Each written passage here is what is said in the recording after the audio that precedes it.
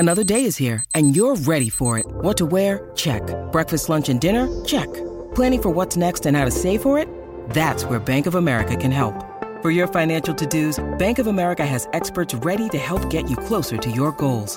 Get started at one of our local financial centers or 24/7 in our mobile banking app. Find a location near you at bankofamerica.com/talktous. What would you like the power to do? Mobile banking requires downloading the app and is only available for select devices. Message and data rates may apply. Bank of America N.A., member FDIC. When you need mealtime inspiration, it's worth shopping Kroger, where you'll find over 30,000 mouth-watering choices that excite your inner foodie. And no matter what tasty choice you make, you'll enjoy our everyday low prices, plus extra ways to save, like digital coupons worth over $600 each week. You can also save up to $1 off per gallon at the pump with fuel points. More savings and more inspiring flavors make shopping Kroger worth it every time. Kroger, fresh for everyone. Fuel restrictions apply.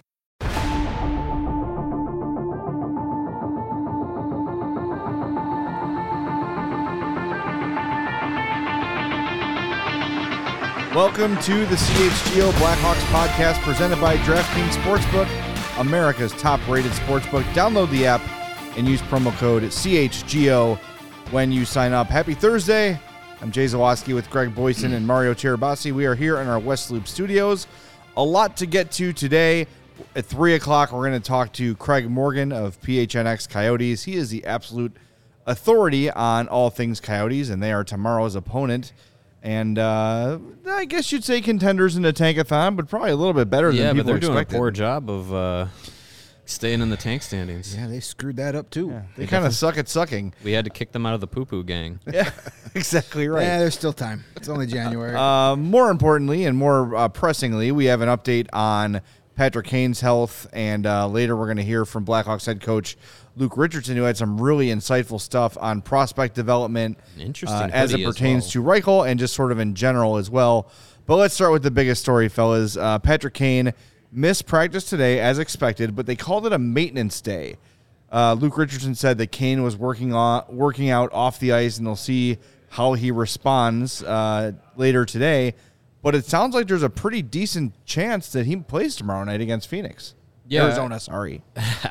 Yeah, it seems like, whatever is ailing him with his leg, it seems like it's probably just like any normal person would take a couple of days off from not running or working out or whatever, and then they'd be fine. But he's a professional athlete, hockey player, is playing hockey all the time during the season. So yeah, it just kind of needed maybe a lighter day, and I would be surprised if he doesn't play tomorrow. I think he's the kind of guy who, to play the game on Tuesday, already kind of having to deal with something. I would be surprised if he didn't give it a go on tomorrow. Yeah, we'll have a better idea tomorrow morning at morning skate.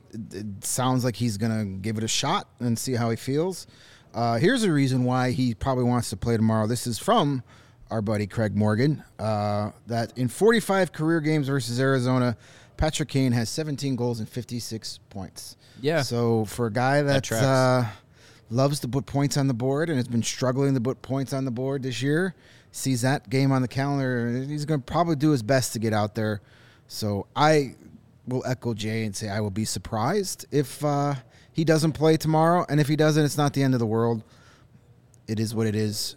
The good news is it doesn't sound like it's anything serious. It's just going to be one of those things that's probably going to be bugging him for the rest of the season. Hopefully not, but yeah, if there's a player on this roster that you are content giving a night off if they need it, it is Patrick Kane, because you need him healthy for March 3rd. Yes, you do. That's the biggest worry when you start dealing with injuries, and you're like, don't just like, he may ultimately decide I don't want to be traded, which he earned that right. But for him to not even have that, like, if God forbid him or Taves get hurt to where they're not even going to be healthy enough to trade, then you're just like, wow, that's a completely different story right there than if they decide they don't want to be traded. Right. But the cool thing was that Luke Richardson confirmed no matter who's available, who's not available.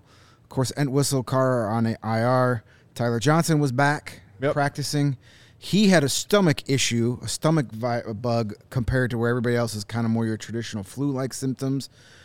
Andreas Athanasiou was not there today. He's the latest to get the bug, not the stomach bug, but the other bug. But Luke Richardson said no matter who's available, both Lukas Reichel and Brent Seney are playing tomorrow regardless. So that's good. Couldn't really give us any kind of lineup decision because not having Patrick Kane and Andreas Athanasiou available today, you don't even get a good look at where guys could slot in. So we'll see. But he did mention with Reichel that this was going to be a bigger opportunity to play in the top 6, which it should be.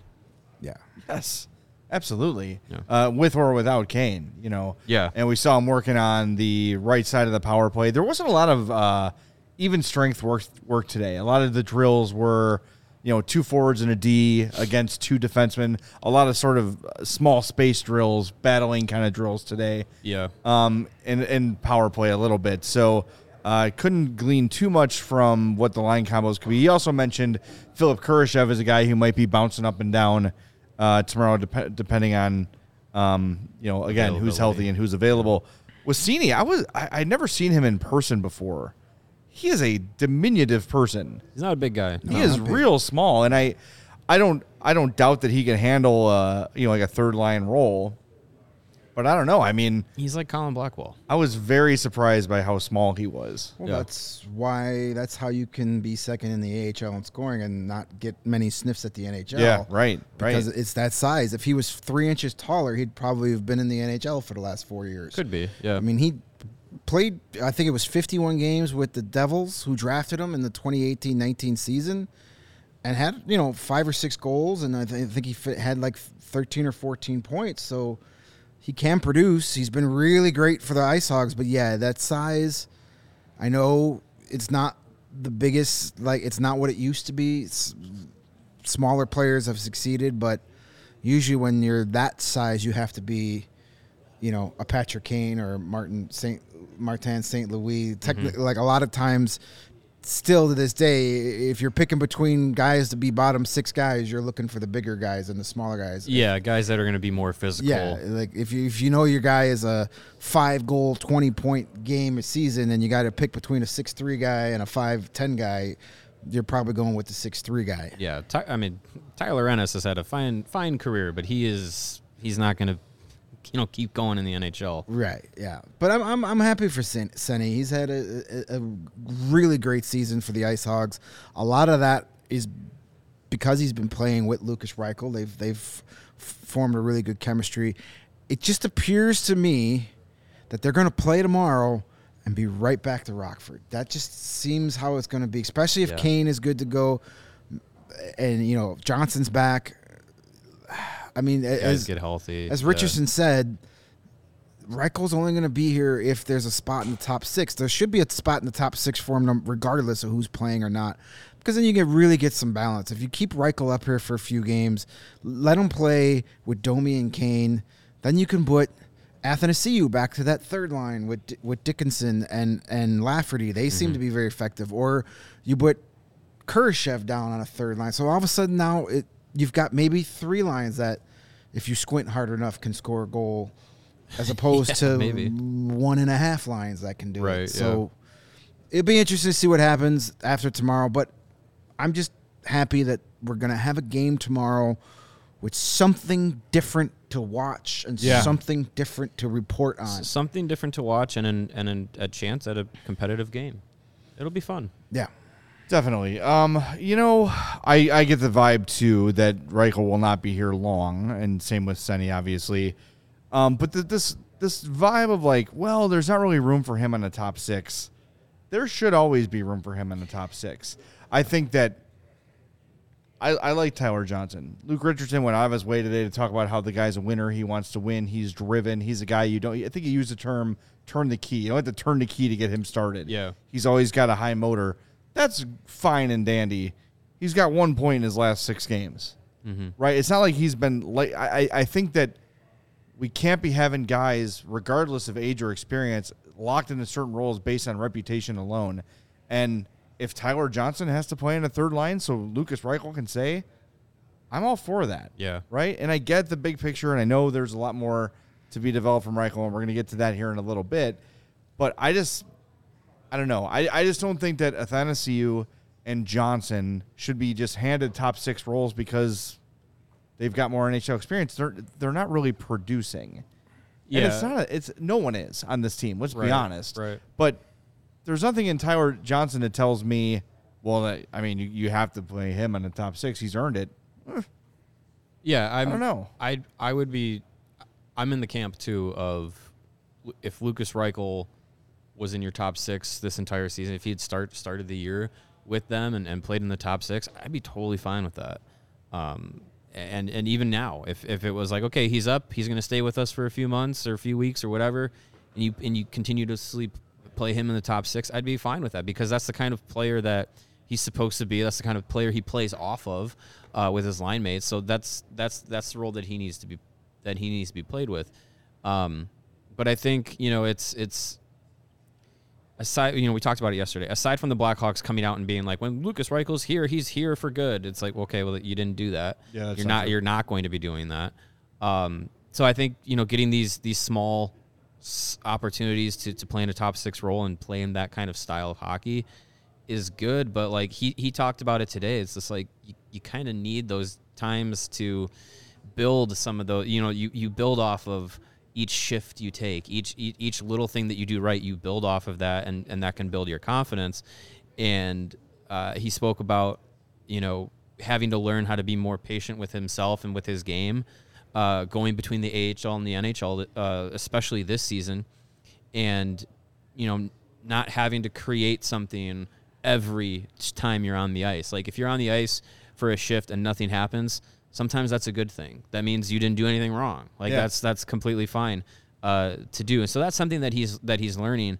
But I would wish at this point in his development he could learn some of those things while playing NHL minutes. Yeah, there's not a ton more for him to do at the AHL level aside from get stronger. So instead of just talking about it, why don't we play what Luke Richardson had to say today after practice? This is about 3.5 minutes or so, give or take. John Dietz had the question, and I think it's on there, but in case it's not, John Dietz says, was it a difficult decision to send Lucas Reichel down to the American Hockey League when the season began? Here's what Luke had to say. When you go back to the beginning of the season, I mean, as training camp was it a difficult decision for you guys to send Lucas down, or was it like, no, he needs almost a full year? Yeah, no, I think it was not an easy decision that we wanted to do it. I think it was just an obvious decision. Like seeing him at the rookie camp was probably my first real experience seeing him in a game. I didn't see him last year, I don't think, at all play against us in Montreal, but he shows some brilliant flashes, but it just doesn't look like he's consistently and physically ready for the NHL and to be a centerman especially. So I think, to start him on a wing here would be a good idea, to play with some NHL players and not be so responsible 200 feet. You just have your little areas on the walls, and you got to be the F3 if you're the last guy in there, or you got to be a good F1 and be hard. And I don't think that's naturally in him. But if he wants to get the puck back in the offensive zone, he's going to have to learn to do that in this league and separate guys that are bigger than him and stronger than him, but he's quicker. He's quicker, and he's an intelligent player. He's got to learn how to put that into his game plan in our team philosophy and make it work.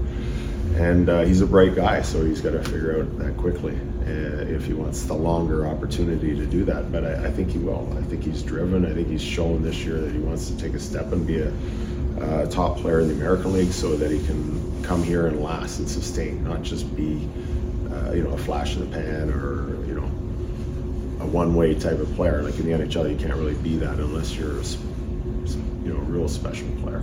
And usually those guys are the guys that go up and down the ice, and they're the two-way players.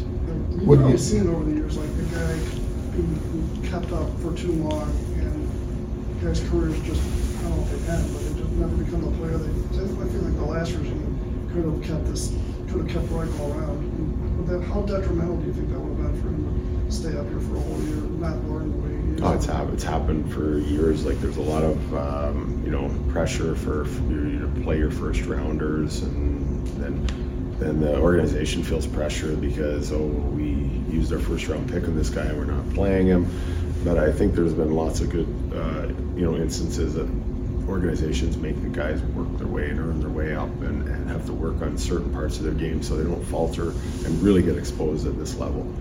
And I've seen guys over the years, like, you want to go way back, like Alexander Daig, was the first overall, a lot of pressure, and really struggled with it. And there was other guys, I think was the guy in Atlanta. It was I forget, it was Bach or something like that, like way back. I can't remember his name even. And that's what happens to somebody. It's a first overall pick, and you don't make it. That's a lot of pressure. So I think even the Yakupov guy in Edmonton, like, there's another one, like, he wasn't ready to play, like, physically or mentally, to play an NHL game, and they were under pressure, especially there in the Canadian market, and after, I think, going to the finals, I think a year or two before that, and forcing a guy that's not in there, and now, never play in the league again. So I think this is good. It's tough for the player to understand that at the time. They want to play. They just want to play here. They've never been on a team that they haven't made, and they feel like they were cut. And but really, this is the same organization. You're not getting cut. You're just putting you in a position to have success, and then when you graduate to the next step, then you can have a success there. Yeah, he's going back down. I don't think there's not much doubt about it. And look, as much as we would like to see him, and as much as it would bring excitement to the season and something else to talk about aside from losses piling up over and over again, his reasoning is sound. Reichel does need to get stronger. He was asked, I think, by Charlie about keeping the weight on. Ben Pope. It was Ben Pope, you're right. About keeping the weight on that he put in the offseason. And Reichel kind of said, like, hey, he's had trouble doing that. He does need to get stronger. And Skokes points out, he says, I love Luke Richardson, but that's why you need grinders and shooters around Reichel to fully utilize his skill set. He can't turn him into something he's not. I don't think that's what Luke is saying. No, he's not trying to turn him into a fourth liner. Yeah, I think what Luke is saying is he needs to be able to hold his own against guys that are bigger than him. Yeah. Like Patrick Kane is not big, but he can beat a guy to a puck, lift the stick, take it away. He can use his intelligence to do those sort of things, but he also has the physical strength too. Yeah. He's not going to Patrick Kane's not going to stiff arm Chris Pronger. No, but right? he's there's certain smart tools enough. Strong enough and smart enough to position himself correctly. He's smart enough. He's good enough. He's people like him. Yeah, I mean he's shifty enough and smart enough to avoid contact. And I don't know if Reichel has that same ability. If he did, I think he'd be in the NHL. But yeah, I think it's more or less about being able to handle playing those kinds of minutes, playing those kinds of that amount of time in the NHL to physically be able to handle it, because you're not going to avoid every contact. You're not going to avoid every hit and be able to be effective. You're going to have to take some hits to get into a corner or take some physicality to get to the net. Like Reichel will have to be able to handle that. And yeah, I mean if you looked at Lucas Reichel not knowing he's a hockey player and saw him go through a workout, you'd be like, oh, he's probably a tennis player. Like he's long, wiry, he's lean, a little wiry, but he definitely has since last season. He's visibly bigger and filled out a little bit more. So he's going in that direction. You just don't want him, and he's not going to, but you don't want him to get too big to where you take away from the speed of his game or anything like that. So there's a line to walk with adding pounds and adding strength. Luke Richardson is big on one-on-one battles. Yeah. And how many times have we heard him this season? You got to win those one-on-one battles. We didn't win the one-on-one battles. Mm-hmm. That's how we gave up this goal and that goal. That's what he means about being stronger. He doesn't want Lucas Reichel to turn into Reese Johnson. But he wants Lucas Reichel to, if there's a board battle, to win a few of those every once in a while. Yeah. Or to go get a puck and keep it in the zone. So now it's extended offensive time, so now he can use his skill set. You still have to be able to do some of those things, the less glamorous parts of the game. Even when you're highly skilled, you still have to be able to do some of those. And while he's not as dynamic as Patrick Kane can get away with doing some of those things because he's playing most of his career on a different level than everybody on the ice. Lucas Reichel's not that player. He's not that level of prospect. And he never will be. Right. He's not going to be on that level. So he's got to figure out ways to earn an advantage, because when he was playing in Germany and when he was playing in the AHL, his talent gives him that advantage. That is not a factor in the NHL. Everybody is just as talented, if not more talented, than Lukas Reichel. So now he has to find other ways to earn that advantage on the ice, and that's what he's talking about.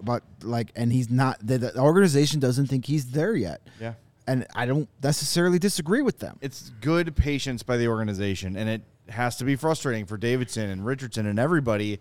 Is the losses piled up and say, we got this really highly skilled kid, one of the most skilled players in our organization, just sitting there, and it's really tempting to do that, but it's clear that they don't think he's ready yet. And I'm fine with it. And your point about him playing in Germany is really good, Greg, because Luke said it today. Like, a lot of these guys, they've all been the best player on their team. They're not used to not making the team, so to speak. Yeah. Germany, he is dominating the hell out of Germany. Right. Like Patrick Kane's playing in for the London Knights against better competition. You know, Jonathan Toews is playing college hockey. It goes on and on. Reichel comes from Germany, where the talent pool is much, much smaller than it is in North America. It's competitive, but it's nowhere near, right? So that jump for him is even bigger than your standard Canadian American, even a Swede or a Finn, right? It's a bigger jump from level to level for Reichel, so it's a bigger adjustment for him. So I don't know. He seems to understand it. Reichel does. You could tell. I don't want to say. I think frustrated is the wrong word, but maybe disappointed that he's not here full time yet. But look, I love the way Richardson explained why. It is. It's like we talked about with Kyle Davidson last night. Like, we don't know if the plan's going to work, but the plan is sound and it makes sense. Whether or not it pays off, we'll see. But I think they're taking the safe route, the smart route with Lukas Reichel, and it's what they should be doing. Yeah. It's tough to balance, wanting him to be here and understanding why he's not. But I think there's one thing about Kyle Davidson is that he definitely is banking on the patience of these of these prospects and taking their time. I mean, the little nuances of the game, I think, are definitely important to sharpen before jumping right into the NHL for Reichel. But I mean, I just watch him at the AHL level, and he looks, he plays with a confidence. You watch him play in Ice Hogs games, and he looks like a different player because he's up there, top line, go-to guy, one of the big producers for that team, and I think he just needs an opportunity at the NHL level to be told, like, hey, go. I know we talked about this yesterday. Go do your thing and go out there and play with some confidence to not think that if you make a mistake you're going to be sent right back down, or if you make a mistake you're going to be benched. Like, go out there and start to fine tune your game at the NHL level. And he can't do it in 12 hours in the NHL. Like, what is he going to get out of that? Nothing. 1 game, 2 games, whatever it is. Like, he needs to eventually have a time where it's, a 2-week, whole month, 2-month stretch where he's playing consistently, and then you can kind of evaluate where is he at the NHL level. Because at the AHL level, from times that I'm watching him with the Ice Hogs, from what I see, like, I see a guy that's like he's good. He's done. He's capped out what he can do at the AHL level, and maybe I'm seeing something different or overlooking some things. But to me, I just see a guy who's too good for the AHL and is ready to, find out what he can do at the NHL level.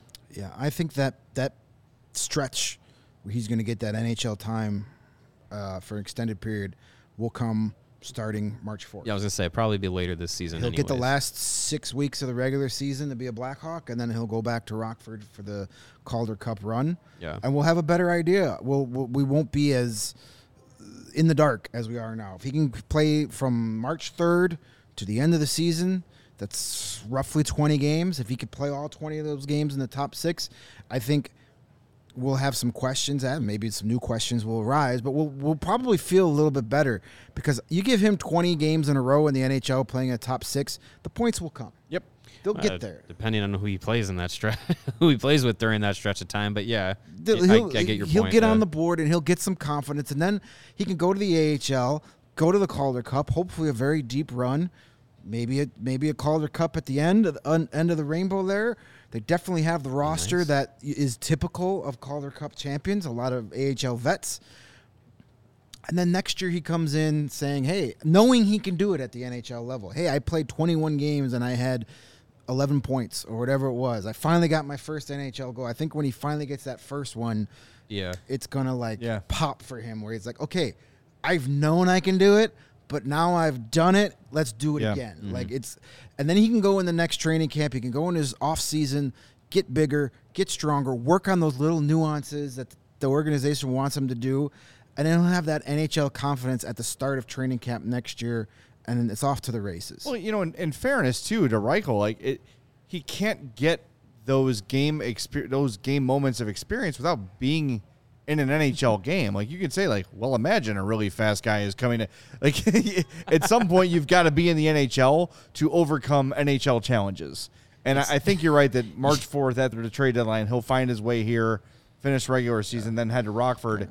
Which is what they should do, but you can't practice for the NHL in the AHL, right? You can physically get bigger and stronger and compete, but in terms of overcoming the challenges that Luke Richardson and everybody wants him to overcome, until he's here, he's not going to be able to do that. Yeah. So it's one thing to go up against, the other team's Brett Seney, who's a really nice AHL player, but that's not Jonathan Toews. Right. That's not Brad Marchand. That's not whoever. Right, so it's a tough position to be in, and he's got to get those challenges to overcome those challenges. Is what I'm trying to say. You need job experience to gain job experience. That's correct. So it's a loophole we've all been in. Right. Well, look, you can't go host a sports talk show without hosting a sports talk show. Right. Yeah. So anyway, Craig Morgan is standing by, our friend from PHNX. He's going to join us in a second, but first we want to tell you about our friends at Green Ridge Farm. They're a Chicago local meat and cheese company offering you a better all-natural option. They're the makers of all-natural deli meats, sausages, and their famous meat sticks, perfect for tailgating, happy hour, and school lunches. They're all natural, hardwood smoked for 8 hours, and they've got 16 grams of protein per stick. If you work out for some reason, it's a perfect post-workout snack. They come in chicken, Black Forest beef, and flavors like jalapeno cheddar and spicy chili. They're made from recipes generations in the making. They're all natural and deliver a fresh and flavorful alternative at snack time. You can always find them in the refrigerated section at Costco, Sam's Club, the Jewels, the Pete's, wherever you shop. Look for it in your Chicagoland grocery store. And right now, when you order any 3 meat products at greenridgefarm.com and include a pack of meat sticks in your cart, those meat sticks will be free simply by using the code CHGO at checkout. Green Ridge Farm, simply natural meat. Hey, speaking of awesome companies that start with the letter G, G's a good letter. I'm a big fan of the letter G and things that start with the letter G. Go check out Game Time, and you'll save lots of money on your tickets to whatever you want to go to. You want to go to a sporting event? Those are fun. Concerts are cool. Broadway-type shows, they got tickets for everything. If you ever dreamed of sitting in a seat you never thought you could, do you like those right-on-the-glass seats? You want to sit behind the penalty box so you can yell things at opposing players? Personally, I'm a big fan of the 200 level. That's where you get the best view. No matter where you want to sit, the biggest last-minute price drops can be found on the seats you thought you could never buy by heading over to Game Time. You will not find a better deal on Blackhawks tickets this season. They've got a ton of great deals. I'm on the site right now. If you want to go to see tomorrow's huge tilt with the Arizona Coyotes, $30 gets you in the door. Look at this. Sunday, Calgary Flames, our old buddy Daryl Sutter, $15 tickets. $15 tickets next Thursday against the reigning champ Colorado Avalanche. $13 if you want to go see the Buffalo Sabres and future Hart Trophy winner Tage Thompson. It's all there for you at Game Time. It's created by the fans for the fans. They guarantee the lowest price. And if you love CHGO, and you wouldn't be here if you didn't, then you'll love Game Time too. The best way to support us is by buying your tickets through the link in the description. If you're watching on YouTube, thank you. Scroll down, hit that gigantic thumbs up, please. And then right below that, you'll see the link for Game Time. Click that anytime you want to buy tickets. And if you're listening on one of our audio-only outlets, that link is in the description as well. So use Game Time next time you want to buy tickets for any event, but especially those Blackhawks tickets. Save money and help us out. All right, joining us now is our friend from PHNX. It is Craig Morgan. Follow him on Twitter at Craig Smorgan or Craig's Morgan, whichever one you prefer. Craig, thanks for joining us, man. We appreciate it. I gotta tell you, I feel right at home after listening to Jay say sausage. I want to get down to the Jewel and get my Heinemann's coffee cake, and I'll be all good. Oh man, Jules, I could use one of those right now. Yeah. I haven't eaten in 25 minutes. It's been a while, yeah. Well, game one of the Bedard Bowl is tomorrow, and you guys are kind of screwing us up a little bit, Craig. What's going on? What's up with the Coyotes? They're better than expected. Yeah, they're screwing themselves up, which is what the Coyotes often do, as you guys know. The Blackhawks are doing this right. They are tanking right. I got to ask you, I have a question right off the hop here. Are they even trying? Are the Blackhawks even trying? They are ready to work. Yeah, all right. That's about all they do is try. I said this last night that Kyle Davidson should win an award for constructing this roster, because he's made it full of guys that look like they're trying to win but have no chance in hell to actually win. They try really hard. They just can't get it done. Great job building this roster. Yeah, and on the flip side, we've got the Coyotes, who have the 8th best winning percentage on home ice. They're 7-3-2 at the mullet, and that's the big reason why they're sitting in the 5th worst spot in the NHL instead of right down there with the Blackhawks and the Jackets. And again, this season was all about this. This whole rebuild for the last couple seasons was about this draft in particular and getting a franchise center, and now it looks like they are going to reduce their odds significantly by the way they're playing on home ice. I looked at the standings, and they're actually the same amount of points away from the last wild card spot as they are from the Blackhawks. It's like the worst nightmare scenario where you're like, what's the vibe with the fans, the Coyote fans? I know every time the Blackhawks win a game, everybody freaks out and is like, oh my God, they're too good. How dare they win a game? Has that been kind of the same vibe there with the PHNX fans, or is it kind of like, we don't mind that much? It's really split. They're the people that understand that you don't win Stanley Cups without a franchise center. And then the other people are just like, I just want to see wins right now. And I get both perspectives, but as someone who's covered this team for 2 decades, what do you want? You want to spin your wheels for another decade? That's what's going to happen. This franchise has not had a true number one center since your guy Jeremy Roenick left town. Really, it's been that long. It's been more than 2 decades since they've had a legitimate number one center, and that, as much as anything, and there are a lot of things to talk about with the Coyotes, but in terms of on-ice success, you start right there. Oh, you guys could have had Dylan Strome. I mean, you missed out on that. Buddy. Well, so we're watching Logan Cooley light it up for Team USA. I know he's a center there. Does he project as a center for the Coyotes, and could he possibly be that franchise center? It could be. Listen, I don't want to discount what Logan Cooley's been doing. He's obviously been doing some really good things, both on the college stage and at the World Juniors. But he's not Connor Bedard. And you guys have seen what Connor Bedard, those guys come along very seldom. And I'm not saying that the Coyotes would win. That's the sweepstakes for Connor Bedard. Even if they had the worst record, it's still only, an 18.5% chance of getting that top pick. Just to remind you guys, by the way, I know you've been talking a lot about having Connor Bedard as a Blackhawk. It's not a guaranteed. But, I think when it's Chicago in that position, they probably add 10 percentage points to make sure that they get it. When it's the Coyotes, they probably go the other direction, because the Coyotes somehow, in 26 years in the desert, have not had a number 1 overall pick or a number 2 overall pick. Tell me how that happens. I don't get it. I don't know. But if you listen to other people, they're gonna get it rigged for the Coyotes. Yeah. Yeah. See, it's Craig. It's all which conspiracy you buy into. That's fair. Is it the NHL wants to help out the Blackhawks, which makes sense. Our arena holds more than 5,000 people, so they might want to get the next generational star to play in front of a big market with a lot of fans. But we all know Gary Bettman is very just ingrained in making this Phoenix Coyotes thing work, Arizona Coyotes thing work, and nothing would help that more than Connor Bedard. So it's all which conspiracy theory you buy into. I just, it's been really interesting, because after every game, we go to tankathon.com and we spin the wheel. We simulate the draft lottery and see how things end up. And The Hawks have not been getting the number one pick very often. So it like you said, it's not a sure thing. But watching the Coyotes, it kind of feels like they're right now where the Hawks might be next year or the year after, where some of the important young players have sort of made their transition to the team and are starting to contribute, whereas the Hawks right now, you look up and down the roster, and the only guys you can really project into the future are Seth Jones, because he's got an unmovable contract, and maybe Philip Kurashev, maybe Isaac Phillips. That's really it. In terms of the Coyotes, where are you guys at in terms of prospects that will be part of the next great team?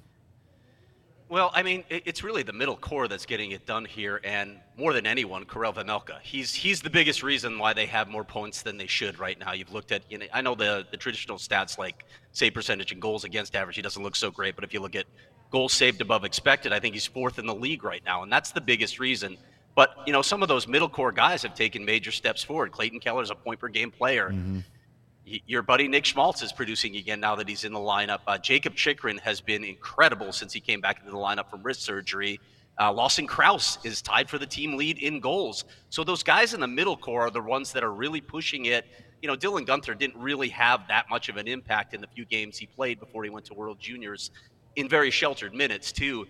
The other part of this is Bill Armstrong can't help himself but bring in guys with character. They've got a lot of character guys like Nick Bjugstad in this locker room that are making this somehow fun for these guys to go play in a 5,000-seat arena with a team that at the beginning of the season, most analysts said was one of the worst rosters ever constructed in NHL history. Here they are winning like crazy on home ice and doing, exceeding expectations without a doubt. What is the atmosphere like since the Coyotes have been home? I know you had about 20 games, something like that, to start the season on the road. What's the atmosphere been like now that there's been some home games and some success at home? Well, it's a lot of fun. It really is. It's a bizarre feeling for an NHL game because everything's right on top of the ice. The players have talked about this when they come in. The visiting players, it's just a different feel. You don't have that depth. I don't know. Like I equate it to, I remember covering the NBA when the Spurs played in the Dome. And shooters would talk about how crazy it was playing in this massive place. Well, this is the reverse. It just feels like everything's right on top of you. You don't have a chance to adapt to it in one morning skate before the game. So I think it's having an effect. It's a really fast surface, too. I'm sure you guys have seen the comments from a lot of the players saying this may be the best ice in the NHL, which is just insane to think about. It's a really fast surface. So it's really giving the Coyotes a home ice advantage right now. They've been selling out the games. They've been really good crowds. What I want to see is, okay, what happens in Game 30 at home? What happens in Season 2 and Season 3 when some of that novelty is worn off? I don't know what to say about that at this point, but right now, they're definitely getting a home ice advantage at the Mullet. Well, you mentioned the depth, and I want to be clear. Are you talking about the depth perception? Yeah. In terms of being on the ice and being able to tell where you are, how far away the goalie is. That's something I didn't even consider. Yeah. A couple players that's got to be a huge adjustment. Yeah, it is. It's just a different feel than any, everybody says, well, the ice is the same. It's the same dimensions. But when you go into that arena, it just feels different. And I do, players have actually said that it's an adjustment stepping onto that ice and playing in that arena. Very interesting. Well, nice to see. Craig, you brought some of your diehard PHNX fans over here in the chat. We got Karen and Christina and a few others. Welcome. Smash that like button. We're not as mean as some people say we are. We are nice guys. But Christina brings up, said that most games are a lot of fun to watch, even when they lose. And I just want to say I'm jealous of that because Blackhawk games are not fun. It's the same freaking 60 minutes of hockey night in and night out. They follow the script well, and so I think it'd be really cool to head out there and cover a game. We did a road trip to South Bend and covered Michigan Notre Dame hockey game, and we were sitting there going this is probably just a wee bit smaller than where the Coyotes are playing. I'm sitting there going, my God, to see an NHL game at something like this would be quite the experience. Yeah, it would definitely be, like you said, everything right on top of the ice would feel more, intimate as a fan watching the game, and I'm sure as a player, you don't have the vast 20,000 seat arena at the United Center where fans can feel away, far away from you, or you don't even think about it when you're on the ice. But when you're there and everything's, one level right on top of you, like, it's got to be a little bit more of a pressure as a player to kind of just feel that a little bit more intensely. Yeah. I wanted to ask you the flip side of it. You guys mentioned the atmosphere at the UC right now. Is this like, pre 2008, 2009? No. Is it that level or okay? It's been surprising. They've actually had some good crowds over the holiday break. The New Year's Day game against the Sharks, another friend of ours in the tank standings, it was the second largest crowd, only behind the Marian Hossa retirement night of the season. Like, they've had much better crowds than I expected, and people are into the game. Now we'll see once the college kids go back to school here in a couple of days and everything, and we get into the dog days of February. I'm sure it's going to take a beating, and post-trade deadline. Yeah, woof. I don't even want to think about that roster, but it's probably going to tail off here. But I would render a guess that the Blackhawks brass is very happy with the crowds they've had this year. I think they've been averaging 16, 17 still a game. About 16, so, even that the pre-Christmas game against Columbus, it was like negative 4 degrees outside, and they still had 15,000 sitting there. I couldn't believe it. I was expecting to go to that game, and it was going to be like a COVID season game. There'd be nobody there, but they were there. Yeah. They were selling beer. Which helps. Yeah, is there fallout then from all the things that have happened recently between the Kyle Beach scandal, Eddie Olczyk being cut loose, the fact that people were mad about it for a little. They were mad about it for a little while, but as you know, you've been around sports long enough. People move on. They shout. They get something else to get mad about. I think a lot of that has. There, you still get the people that bring it up all the time, but for the most part, people have moved on. They're like the Kyle Beach thing. Now there's not that much chatter about it. You do have a large group of fans that are like have thrown in the towel. You had a group of fans that after the whole Patrick Kane incident in 2015 were done, and the way that was handled, moved on. So, but for the most part, I think that's more of a narrative outside of Chicago than inside of Chicago. I think a lot of people, the diehard fans, are kind of excited about what's happening because it's long overdue. I think they're more excited to have a team that, it's the worst team in hockey right now, but it's set up because that's the first step of a well thought out vision into the future, which is something that this franchise hasn't had in a decade. Yeah. Yep. I think too with the Kyle Beach scandal is the people who were primarily involved in that cover-up are no longer with the organization. From the former GM, whose name we can't say, or had to throw $1 in the jar, to Joel Quenneville, to John McDonough, to Jay, to all the people in power at that time are no longer with the organization, aside from Rocky Wirtz. But Rocky is also, despite the denials by his son Danny and Jamie Faulkner, he's taken a back seat in terms of the day-to-day. He's not the front man anymore. You don't really see him at games anymore. Danny Wirtz is a guy doing what seems like the heavy lifting at this point. So I think a lot of people have kind of said, okay, had those guys remained, I think the feelings would be a little bit different. But because it seems like the proper people were let go, that people have kind of been able to move on from it. So, I don't know. But like Greg said, score a goal and make me cheer, and I'll forget all about it, Yeah, we don't. There's just I guess there's not enough of a past for the Coyotes fans to rely on to move past things that quickly. There just hasn't been a lot of success in the past of this franchise. You've got 3 Stanley Cups. Maybe some people out there will argue they were all tainted because of what happened, but they won 3 cups. The Coyotes have been to the Western Conference Final once in their entire history, and that was the only year that they won actual playoff series. They won the bubble that one year. That's it. That's all we got to hang our hats on out here. Well, we've been following from a distance about the new arena in Arizona. What is the latest on that? Like, are things going well? Are the Coyotes happy with the way these conversations have gone, and are they confident that they're going to get built what they want built? Yeah, it's to the final stage now. The City Council, Tempe City Council, voted 7-0 on all 3 measures of the proposal, so they're pushing it to referendum on May 16th. Tempe voters will decide the fate of the arena. It does not sound like there are that many opponents left. The Sky Harbor International Airport has backed off, so it doesn't sound like they're going to oppose this anymore.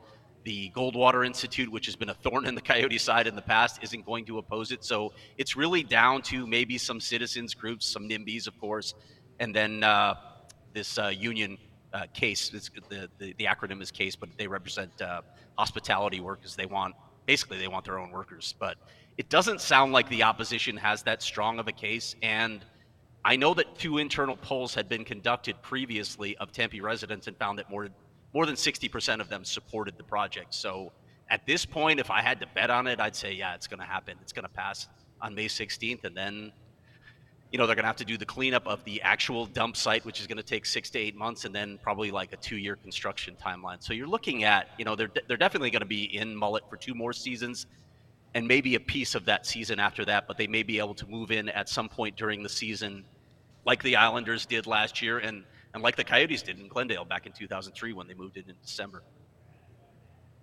Well, that's good. That's good. I mean, and it's, we'll crack our 5,000 seat arena jokes for, I guess, two more seasons then. But it's really exciting to see the new facility and the renderings and everything for the Coyotes to play in. So when you look at the future of the team, and we've had some hypotheticals thrown at us with the draft and everything.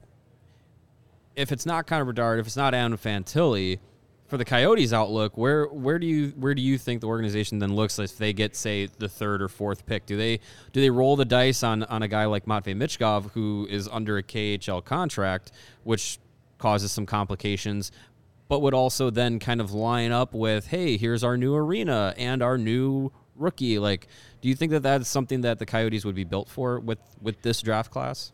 I think if they got the number 3 pick, they'd be much more likely to go after Leo Carlsson. They're looking for a big center, and Bill Armstrong likes size, period. There's already some small guys, that are part of the future in this. If you look at Logan Cooley, I'm not saying he's small, but he's not a big guy. Matthias Michelli, some of the other players, Clayton Keller, Nick Schmaltz, these aren't big guys, so they're going to need some size in their lineup anyway.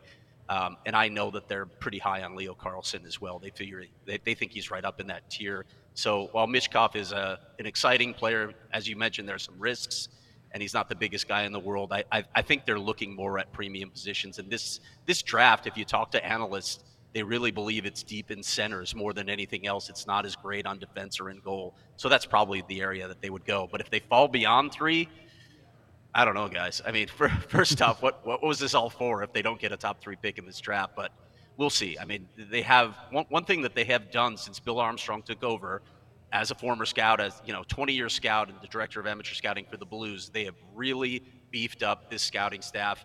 I can say with confidence that this is the most complete and most talented scouting staff that they've ever had in the Coyotes history. So that plays in their favor. It's still a crapshoot, of course, to a certain extent when you're drafting 17 and 18-year-old kids, but this is a really good scouting staff. So they'll find someone. Should we throw our hypothetical at Craig? Would you sacrifice the opportunity at number 1 to guarantee number 2? Wow. So sacrifice, what are my odds for number 1? See, that's a good question. Because if you're the Hawks right now, it's 18.4. Yeah. But yeah, see, that changes it. That changes the equation. Yeah, because you can't drop past 3 if you're there, right? So that guarantees you one of those 3 guys. But if it's lower than that and I can get Adam Fantilli a certainty, yeah, I'd probably take Adam Fantilli if the odds are low of getting number 1 because again, big center with a lot of talent.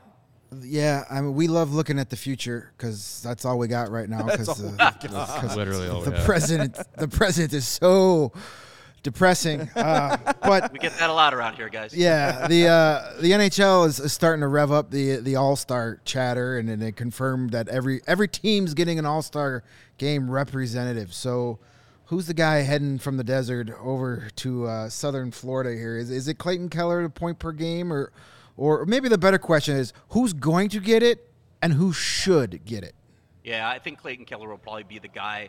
When you look at the breakdown of these rosters, and this is part of what I hate about it, it's going to be 7 forwards, 2D, or it's going to be, in some cases, you get 1 defenseman. So I think it hurts defensemen. I don't think the selection process is fair. I think it should be 6-3 when they divide this, and it should be a lock. So 3 defensemen from each division make it, but that's not the case. I think Clayton Keller is going to be the guy. If I had to vote for someone right now off of the Coyotes, it would be Karel Vejmelka.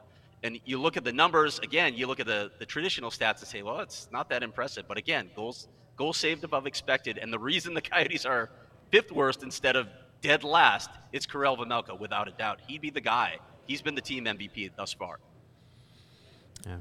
So who's the guy that the fans are going to rally around? We got a fan vote now. The Twitter vote, yeah. Who's the Coyotes version of John Scott from a few years ago? Like, is Zach Cassian going? No, it would be one of the guys that we're talking about. But there are a couple other guys that are really popular too as potential choices. Even though he's requested a trade, Jakob Chychrun has just been so good recently. Like now Coyotes fans are begging him to stay. He'd be one guy I'd think about, and the other guy is Lawson Crouse, who's not going to get it, but he's the leading scorer, and he's the guy that everybody around here thinks should be the next captain of the team, and I can see that actually. I think he fits in a lot of ways. Yeah, you know what? I want to ask you about Chychrun and the fact that he has requested a trade and is still with the team. How has that dynamic been? I think as fans and analysts, we look at this as some sort of ever-present like cloud hanging over the organization. What in your covering of the Coyotes, how have things been since that request was made? He's actually been really good in the room, and Bill Armstrong was talking about this, what a professional he's been about this whole thing. He's been positive. He's having fun. You can see he's having fun with his teammates. So he's not a distraction or a downer in any way in that dressing room, which is good. I mean, honestly, that helps his trade value as well. If you start hearing whispers that he's been, a moper the whole time that he's been playing here, that's probably not going to help his stock. But he's handled it like a professional, and again, he's doing it on the ice as well. Ever since Andre Tourigny put him and Shane Gostisbehere together, they've been dynamic. I think since Chick came back in the lineup, those two guys have more points as a pairing than any defensive pair in the league. So they're playing at a really high level right now. It's just weird because a season ago, Jakob Chychrun was the untouchable. He was the guy you were certain they were building this franchise around. But then the Coyotes approach him and say, hey, we're going to strip this thing down. It's going to be a rough few years. Do you want to be a part of it? And Jacob starts thinking about it and says, you know what? No, I don't want to spend the prime of my career during a rebuild. It's not a lot of fun. So they've been working to make that trade. I think everybody knows by now the ask is 2 first-round picks and then probably either a second or another prospect. We'll see if Bill Armstrong gets it. He hasn't budged off that price. And a lot of people think he's crazy, but I heard the same things with a couple other deals that he made. Everybody said he'd never get a first-round pick for Darcy Kemper, and he did. So with the way Chick's playing, he's only helping himself. And usually what drives these things, guys, it's desperation. Team gets into a situation where it needs that player, or it's the actual deadline when you feel the pressure because you're trying to get into cup contention or playoff contention, and other teams are going after him as well. That's usually when the trigger point occurs. So those are Brendan Hagel prices. Yeah. Ooh, well, wow. just for our viewers and listeners who are salivating, saying, "Well, Patrick Kane's much better than Jakob Chychrun." Chychrun is 24. He's got this year and 2 more at 4.6.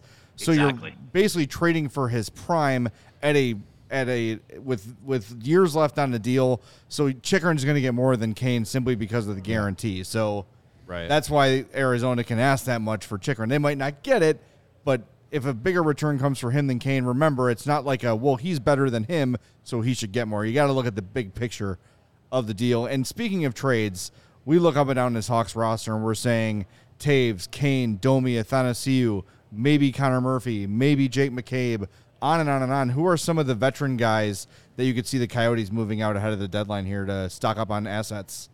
Well, in addition to Chychrun, Shane Gostisbehere is the other guy that I think will probably have some real value at the deadline. I just wrote about him today, actually, because he's going back to Philly to play his 500th game against the team that drafted him. I mean, that's cool. The Coyotes literally gave Philadelphia nothing in that trade. Literally. Philadelphia paid the Coyotes to take Gostisbehere's cap hit, and they got a second-round pick and another pick as well. Gostisbehere had 51 points last year for a team with the fewest goals in the NHL. He's on pace for about 60 this season. He's been an elite offensive producer. He can really run a power play. Somebody's going to be looking for Shane Gostisbehere at the deadline, and they're going to get more assets there. Aside from him, some lesser guys that might still have some interest in it. The Coyotes will weigh this. Is it worth moving this guy on? Because they got 2 real character guys that mean a lot in the room, but they're probably not going to get a great haul in Nick Bjugstad and Chicago native Christian Fischer. Those are 2 guys that I could see be moving. The dark horse here is Karel Vejmelka. How badly do you want it? How badly do you want to tank? And what can you get for Karel Vejmelka? He doesn't have that large a body of evidence, so I don't know if the return would be worth taking him out of this lineup and really hurting morale by removing a goaltender who's played above and beyond. But if somebody knocks their socks off with an offer for Karel Vejmelka, I could see that happening as well. All right, Craig, before we let you go, and we've got some of your PHNX fans in here, we want to give them the opportunity to take advantage of the shirt design we have for a legendary Arizona Coyote. Number 81 was raised to the United Center rafters, and we all remember him from his time with the Coyotes and how memorable those years were. So if you're looking to commemorate the career of number 81, you can go to chgolocker.com. Get that design for Coyotes legend, name we can't say until the ad's over. But you know who we're talking about. Good old MH himself, who was sitting just over there a couple weeks ago, and his aura is still in the room. Still here. So if Not the his button. Not his button. If the PHNX fans want to commemorate that wonderful time that he had in Phoenix, grab it at chgolocker.com. Anything you want to add? You got a prediction for tomorrow? Well, at first I want to say that just to put my fan on for a moment here, Marian Hossa is my favorite Blackhawk all time, so I'll say the name. And by the way, you can walk through the pantheon of the new arena at Mullet, and you can see all of those Coyotes. Marian Hossa is situated right next to Pavel Datsyuk and Chris Pronger and Dave Boland. Some other great Coyotes of the past. But that was a hell of a cup run when those guys all played together. Can we interest you in to gently use Jonathan Toews? They need a defenseman really badly to complete the line. So if you got somebody, give you back Connor Murphy. Yeah, doesn't really rise to the same Brent level. Brent Seaberg's contract still got a year in it. Maybe Lightning can shift that over. There you go. There you go. As far as predictions, who's starting in goal for the Blackhawks? it doesn't matter. It really does. It doesn't. No, actually, that's the secret Alex sauce Stalock, right there. We were talking about the guy that we're going to stump for to make an all-star. We think it might be Alex Stalock, who's been really, really good for the Hawks when healthy, and he is fun to watch. He's always leaving the crease. He's always chirping and yapping at people. So hopefully it's Stalock. We're not sure quite yet who it'll be, but if it's Peter Mrazek, I would bet Coyotes. All right, but Connor Ingram's going to be in goal for the Coyotes. So if it's Peter Mrazek, I am saying bet the over, guys. Bet the over. Yeah. I like that. That'll be fun. All right, that's Craig Morgan from PHNX Coyotes. Thanks, Craig. We appreciate it, especially on short notice. And let's do one of our big crossover shows ahead of the next time these two juggernauts meet. Absolutely. You guys got to get out to the Mullet. You don't have to tell me twice. Yeah. We've got the same boss. You can send him a message. Right. Yeah, all right, absolutely. Guys. Take care, man. Thanks, Thank Craig. you. Take That's care. Craig Morgan from PHNX Coyotes. Make sure you're following him on Twitter at Craig S. Morgan. And, follow everybody there at PHNX. They do great stuff just like we do here. I love having our little crossover guest visits with our PHNX and DNVR counterparts because just adds a different element to the show, and our viewers seem to really love it. Fun. And and joking aside, it's always cool to see the PHNX fans come in and check in on our interviews. So thank you all for coming in and checking us out. We appreciate it. And make sure you smash that like button for us on the way out. We'd appreciate that. Absolutely.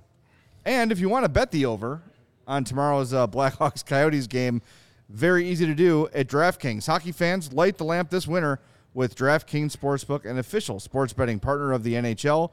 New customers can bet just $5 pregame money line on any NHL team to win their game and get $150 in free bets if they do. If that wasn't enough excitement, you can turn small bets into bigger payouts with same-game parlays. Why not bet that over? And Lucas Reichel to score his first NHL goal. Why not? Probably get a pretty big payout on a low investment on that trade. So check it out at DraftKings. Download the DraftKings Sportsbook app now.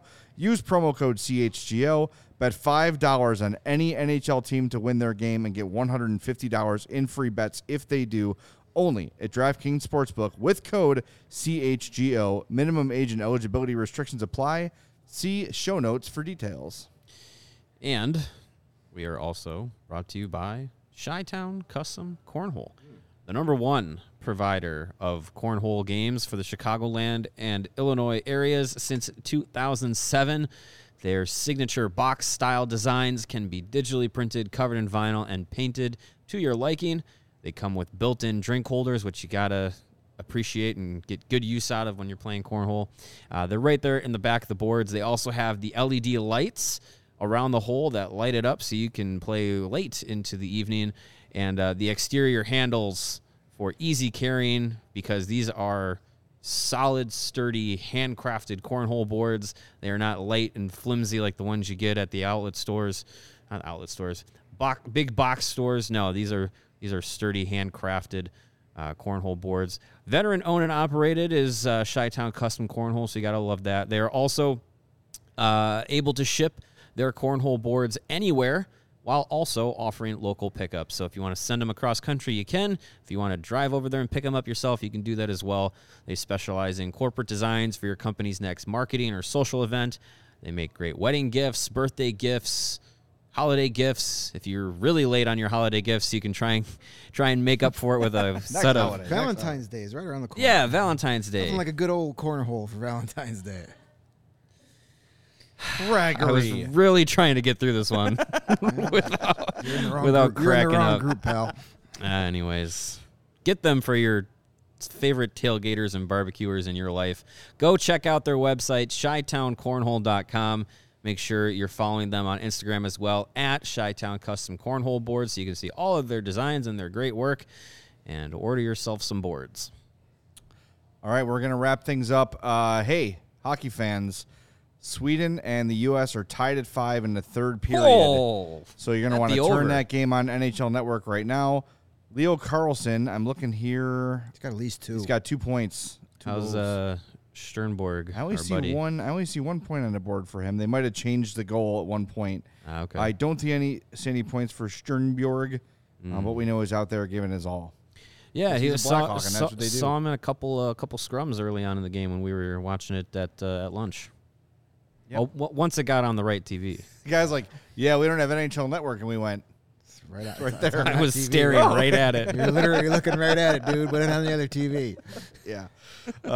Anyway, thanks for joining us, everybody. We always appreciate it. Make sure you smash that like button on the way out. We're back tomorrow night after Hawks and Coyotes. Should be a fun one. This is a game I've been looking forward to for a while. It should actually legitimately be a fun game. We've got Reichel. We've got Senny. Hopefully Patrick Kane is back in the lineup.